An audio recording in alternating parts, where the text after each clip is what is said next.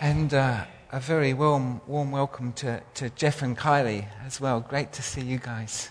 Sorry that we haven't actually mentioned Sydney along the way. That's a great town too. And Norway. Oh yeah, the Green Ups. Great. Well, welcome. And thank you, Toby. Toby has honoured us by actually, Toby has turned up this morning in the correct traditional liturgical vestments for St. Barnabas, which is t-shirt, shorts and bare feet. So that's great. That's how we started. That's great. That's fabulous. Yeah, very welcome. Back on track. You may have heard of Occam's razor. Occam's razor is a principle attributed to William of Occam, a 14th century English Franciscan friar, scholar, philosopher, theologian.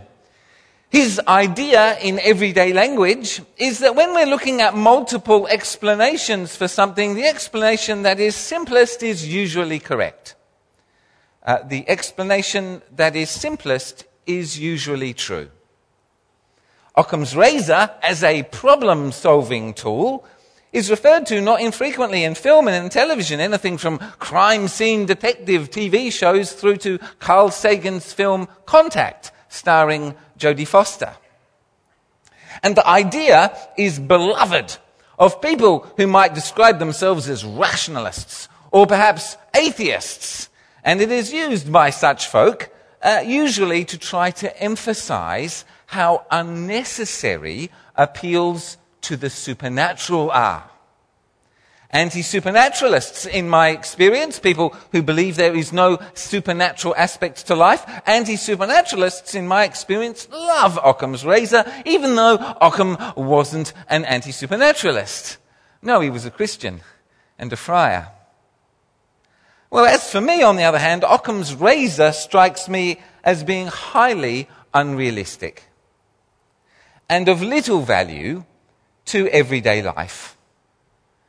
For me, as a student of biology, which I was for the first 9 years of my university life after school, it seems to me that whoever it was who had invented the universe, whoever it was, he clearly hadn't heard of Occam's razor. In first year science, for example, I learnt about how the kidney works. And in second year science, I learned about how the kidney works in even greater detail. And in third year science, I learned how nobody knows how the kidney works. Every Wednesday afternoon, as an honours student in zoology, I attended the zoology department's weekly seminar, at which zoologists, local, national, international speakers, every week we had visiting speakers, zoologists and biologists from all over the world who'd present their research. And as an honours student, I was expected to ask insightful questions, showing that I was paying attention. As an honours student, if we were able to ask a question or make a comment that revealed fatal flaws in the speaker's methodological approach, that was extra brownie points. Send them home crying. Survival of the fittest. It was, after all, the zoology department. But the thing that I remember, the thing that I took home week after week as I heard these visiting speakers, these researchers, was whether they were studying neural development in rats or the ecology of the Great Barrier Reef, always the more that they studied some biological system, the more they realized that it was infinitely more complex, infinitely more subtle, infinitely more awesome than anything they'd been capable of imagining before they began their research. Reality often beggars the human imagination. We think we can understand everything. We don't understand that we can't. Last week, we looked at the conclusion of Paul's second missionary trip. In our text for this week, we hear about the start of Paul's third missionary trip. It's in verse 23. If you'd like to follow along, it might be a good idea. Verse 23 reads, "After spending some time in Antioch, Paul set out from there and travelled from place to place throughout the region of Galatia and Phrygia, strengthening all the disciples. Well, Antioch is Paul's home base, and so Paul sets out again, and in a single verse, our author, Luke, glosses over probably weeks or months or perhaps even a couple of years of hard work, ministry, teaching the scriptures, explaining the way of Christ, encouraging the disciples to know and trust Jesus. And we gloss over all of this until we get to Ephesus, which is going to be center stage for the drama of the next 46 verses. And this week we look at two things that happened in Ephesus. And both incidents present us with anomalies. Apollos, we see from today's passage in Acts, was eloquent and learned with an in-depth knowledge of the Holy Scriptures. He'd become a Christian at some unknown point, discipled by someone we don't know who'd led him to the Lord. But now we suddenly meet him, a mature Christian. His teaching was impressive and accurate. But there is a mystery about Apollos, and it's contained in verse 25. In the Pew Bible translation, the NIV, the translators have plastered over the mystery a little bit, and actually that's fair enough, because the verse looks like it contains a contradiction. And if that's so, it's reasonable to imagine that you're not translating it right. But literally, this is how the verse reads. Verse 25, this man had been instructed in the way of the Lord, and he was fervent in the Spirit. He spoke and taught accurately those things concerning Jesus, knowing only the baptism of John. Now, if you look carefully at your Pew Bible, down the bottom of page 900, there is a little footnote, footnote C, explaining that indeed the phrase, with great fervour, is standing in place for the Greek, fervent in the Spirit. And that phrase, fervent in the Spirit, elsewhere in the New Testament, always means in the Holy Spirit. So this is the mystery. This is the anomaly. Apollos is an on-fire Christian. He has received the Holy Spirit, and yet he hasn't been baptized in water. Or at least he hasn't been baptized in Jesus' name. Yeah, he did receive John the Baptist's baptism way back in the day, but he hasn't been baptized as a Christian in the name of the Father and of the Son and of the Holy Spirit. This is an apparent anomaly, because Luke, it would appear, Luke's already explained to us how all this conversion stuff works.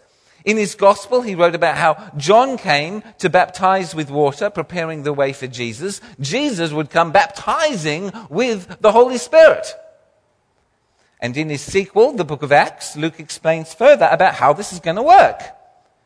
And he does it through Peter's preaching on the day of Pentecost, Acts 2, when Peter said, repent and be baptized, every one of you, in the name of Jesus Christ, for the forgiveness of sins, and you will receive the gift of the Holy Spirit.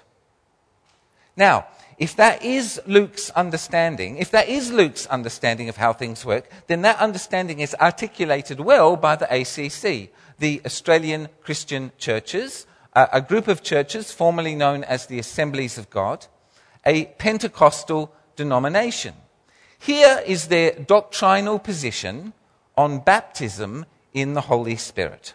They write, we believe that the baptism in the Holy Spirit is the bestowing of the believer with power to be an effective witness for Christ. This experience is distinct from and subsequent to the new birth. In other words, it happens after conversion and after water baptism in Jesus' name. And it is received by faith and is accompanied by the manifestation of speaking in tongues as the Spirit gives utterance as the initial evidence. This is the Pentecostal position. Are they right? I'm going to answer that in a few minutes. But here we have in Apollos a Christian who has already received the gift of the Holy Spirit, but has not been baptized in water in the name of Jesus. And so verse 26 appears to answer that problem. Priscilla and Aquila, noting that he was a great preacher and teacher, nevertheless knew that there was something to be corrected, and they corrected it. They invited him to their home and explained to him the way of God more adequately. Seeing as that's in answer to the problem of him, quote, knowing only the baptism of John, unquote, we are safe in assuming that that ministry included, but wasn't limited to, baptizing him in the name of Jesus. And I think we are also safe in assuming that they knew it wasn't safe to allow him to go on preaching and teaching if he hadn't been baptized. That they knew for some reason that wasn't a safe thing to do. Well, Luke then explains to us that Apollos went off to the church in Corinth, where in fact we know he was an enormous help and a key leader, a major pastor. His name is scattered through Paul's letters to the Corinthians. But then Luke confronts us here with another anomaly. You see, while Apollos was in Corinth, Paul arrives in Ephesus and finds some disciples there. And now we're presented with another anomaly. Here we have a dozen Christians, for verse 7 tells us that there were about 12 of them, a dozen Christians who haven't yet received the Holy Spirit. They have not been baptized in the Holy Spirit. This is anomalous because, as we've just seen, Christians ought to receive the Holy Spirit as soon as they believe and are baptized. And that is precisely where the text takes us. Paul discovers that they, just like Apollos, have received John the Baptist's baptism, but they haven't been baptized in Jesus' name. Once that happens, the Holy Spirit comes on them in power, and they speak in tongues and prophesy.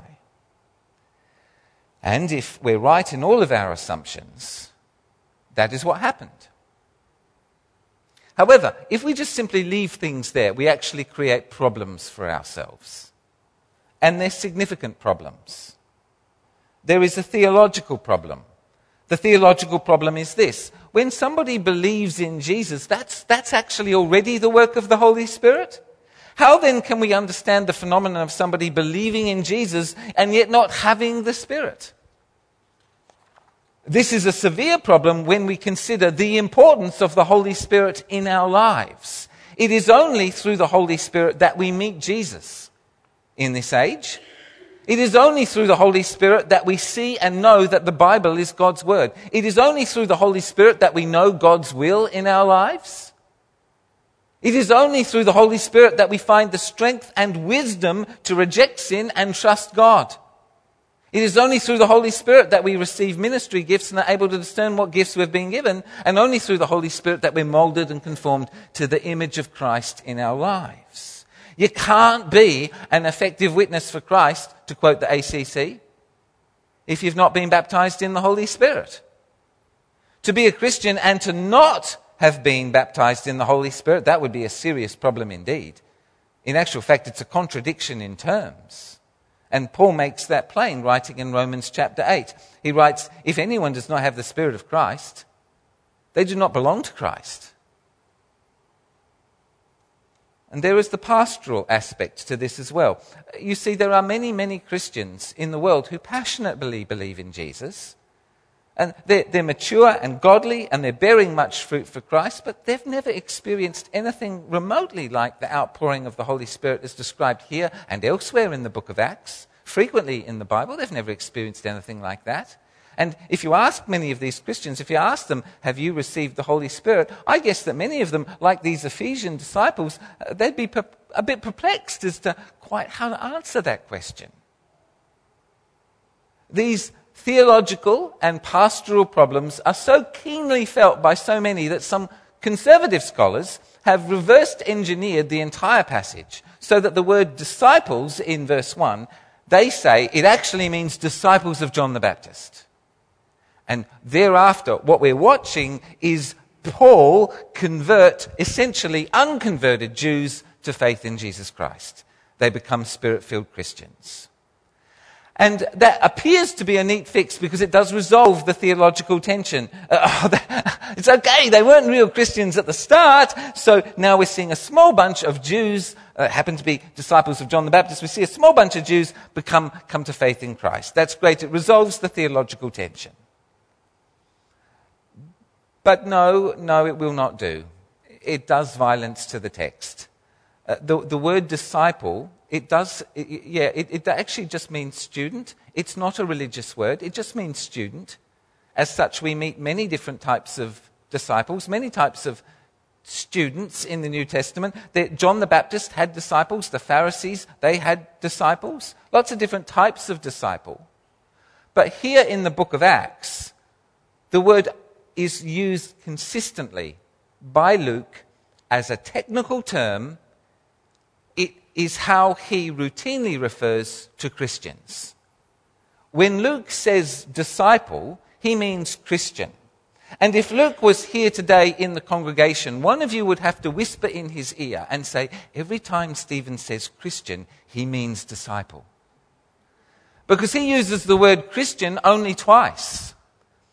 They're disciples. He uses the word as a technical term. If Luke had meant to introduce us in chapter 19, verse 1, to a group of disciples of John the Baptist, he would have qualified the word disciples with the phrase of John. It is so improbable that Luke means that they weren't Christians as to be effectively impossible. These are Christians we're meeting here. Other scholars argue that they only seemed to be disciples. Well, that's another interesting idea. Unfortunately, technically, that's called a guess. And it has no supporting evidence whatsoever. Clearly, Paul knows that they are believers in Jesus. And coming in mid-conversation, we hear Paul ask them, did you receive the Holy Spirit when you believed? Scholars, by the way, think that it is their job to explain the text. That's why it so very rarely occurs to them that maybe the truth is that they can't. So here we are back at square one.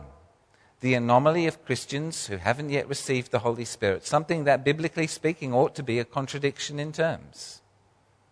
Maybe the Pentecostals are right. Maybe they're right then when they say that baptism in the Holy Spirit is an experience distinct from conversion, something that happens after conversion and baptism, with speaking in tongues as the initial evidence. Occam's razor would lead us to precisely that conclusion, for this is the simplest explanation of the observations.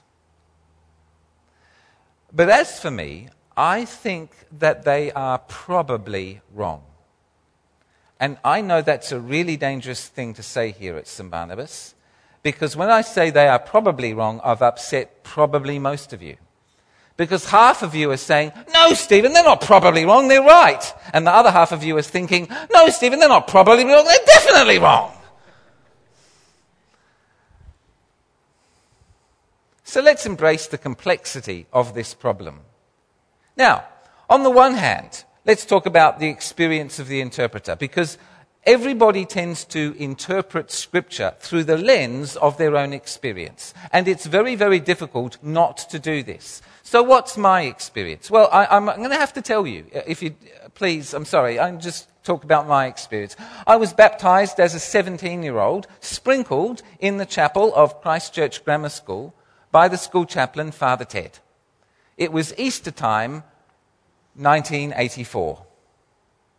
However, I actually don't think I was actually converted until age 24. That's when, if people ask me, when did you become a Christian? I say, at 24.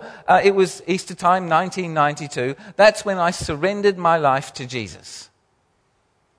A few months later, at an evening service here in this room, a visiting preacher asked people if they would come forward if they wanted to be filled with the Holy Spirit.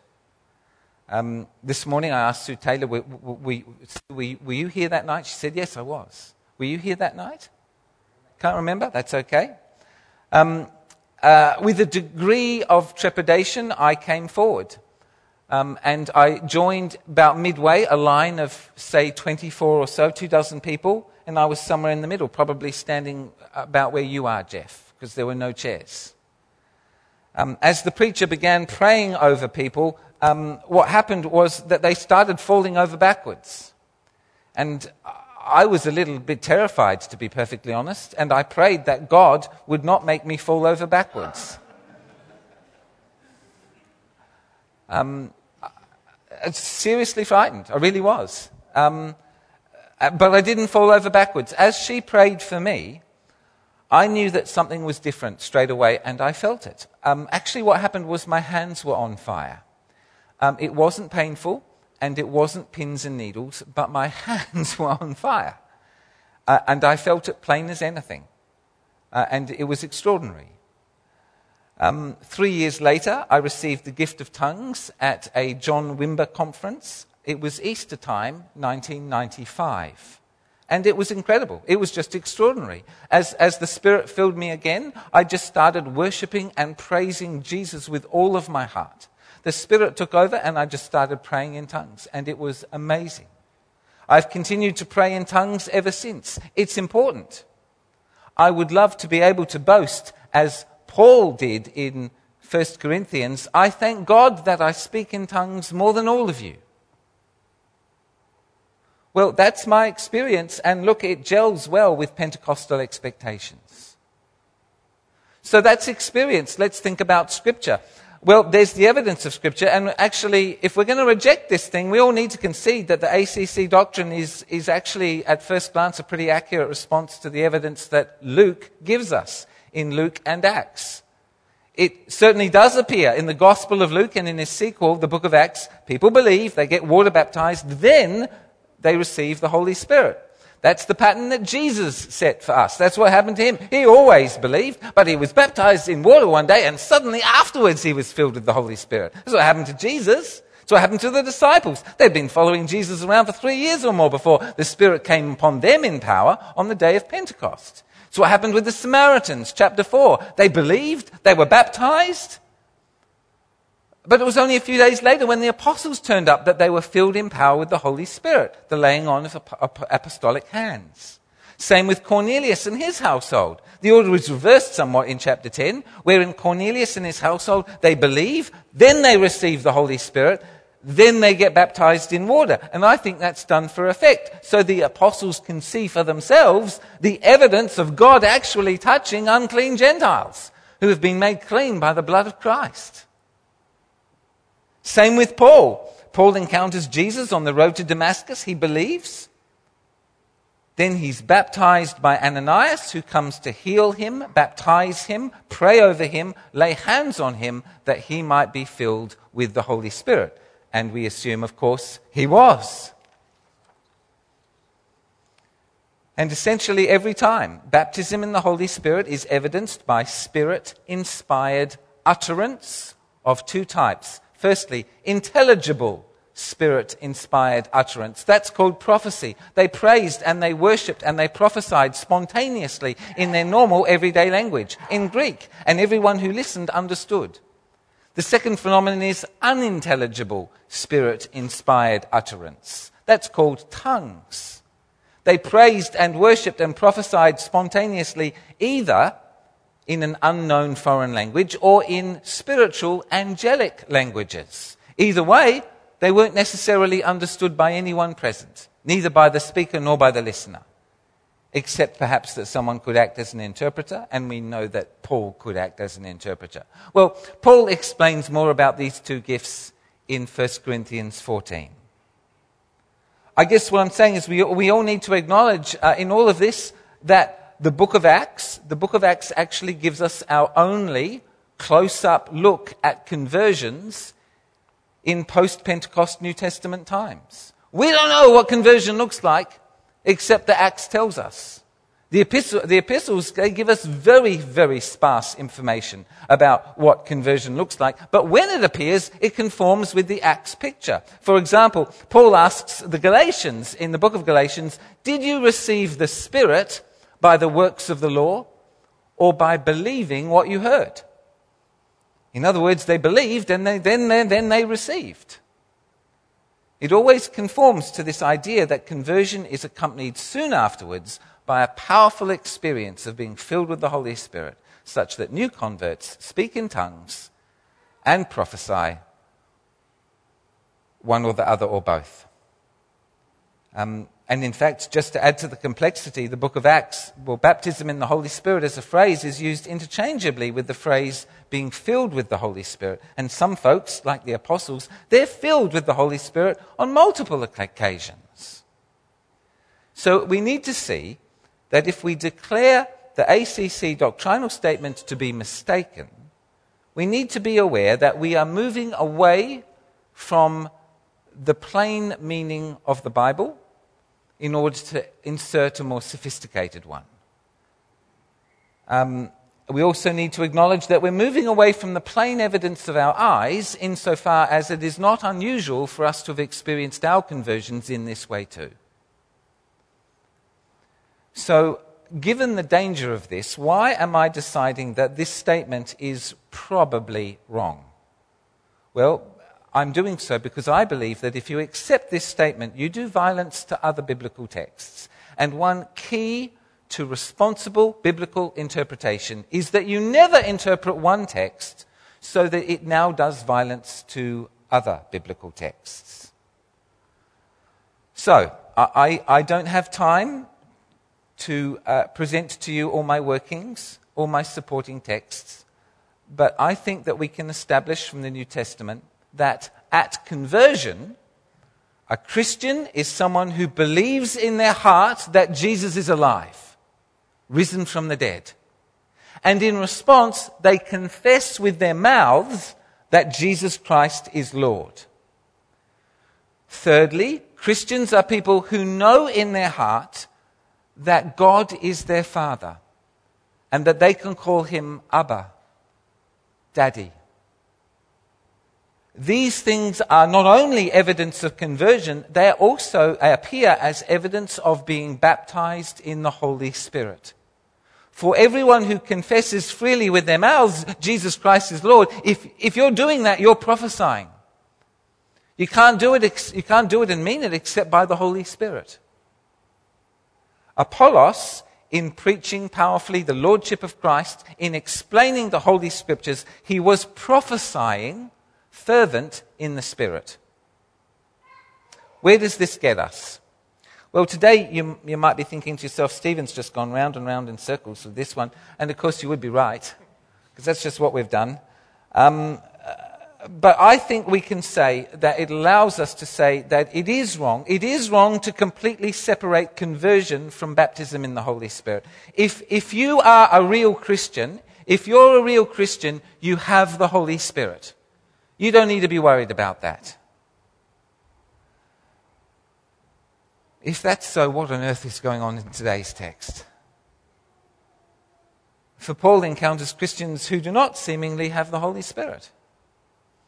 The best answer, I think, is to acknowledge that there is no way of answering this question without creating other difficulties, other questions. The text is mysterious. Conversion is, I believe, a highly complex reality, probably too complex for us to completely understand. In first-year Bible college, I learned how conversion works. In second-year Bible college, I learned how conversion works in even greater detail. And today, of course, I have no idea how conversion works, and probably only God does. These two stories this morning present anomalies. We meet a Christian who has the Spirit, but has not been baptized in water in Jesus' name. Next, we meet 12 Christians who do not have the Spirit, nor have they been water baptized, but are nevertheless believers. In both cases, water baptism in Jesus' name follows. That is implied in one text and explicit in the other. Baptism in the Holy Spirit occurs for the group of 12 after the water baptism, accompanied by the laying on of hands. These texts, in line with the entire New Testament, assume that becoming a Christian essentially has four separate characteristics or aspects to it. Firstly, repentance. Secondly, faith in Jesus Christ. Thirdly, baptism in water in the name of Jesus. And lastly, fourthly, baptism in power in the Holy Spirit accompanied by tongues and or prophecy. The exact relationship between these four things is mysterious.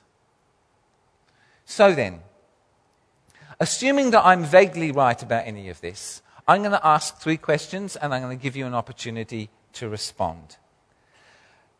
Let's respond to the text. Our right response not being to explain the text, but rather to submit to the text, to allow it to draw us closer to Christ. That's the role of the text in our lives. So here are my 3 questions. Firstly, are you a Christian? Do you know in your heart that Jesus is alive? That's great. Are you absolutely convinced that Jesus is Lord? Maybe the answer to those questions is for you, no. Maybe you're used to saying those things, but that's just because everybody around you says those things. Are you a real Christian? And if you're concerned that you're not actually a Christian, would you like to become a Christian today? Hands up if you would like to become a Christian now.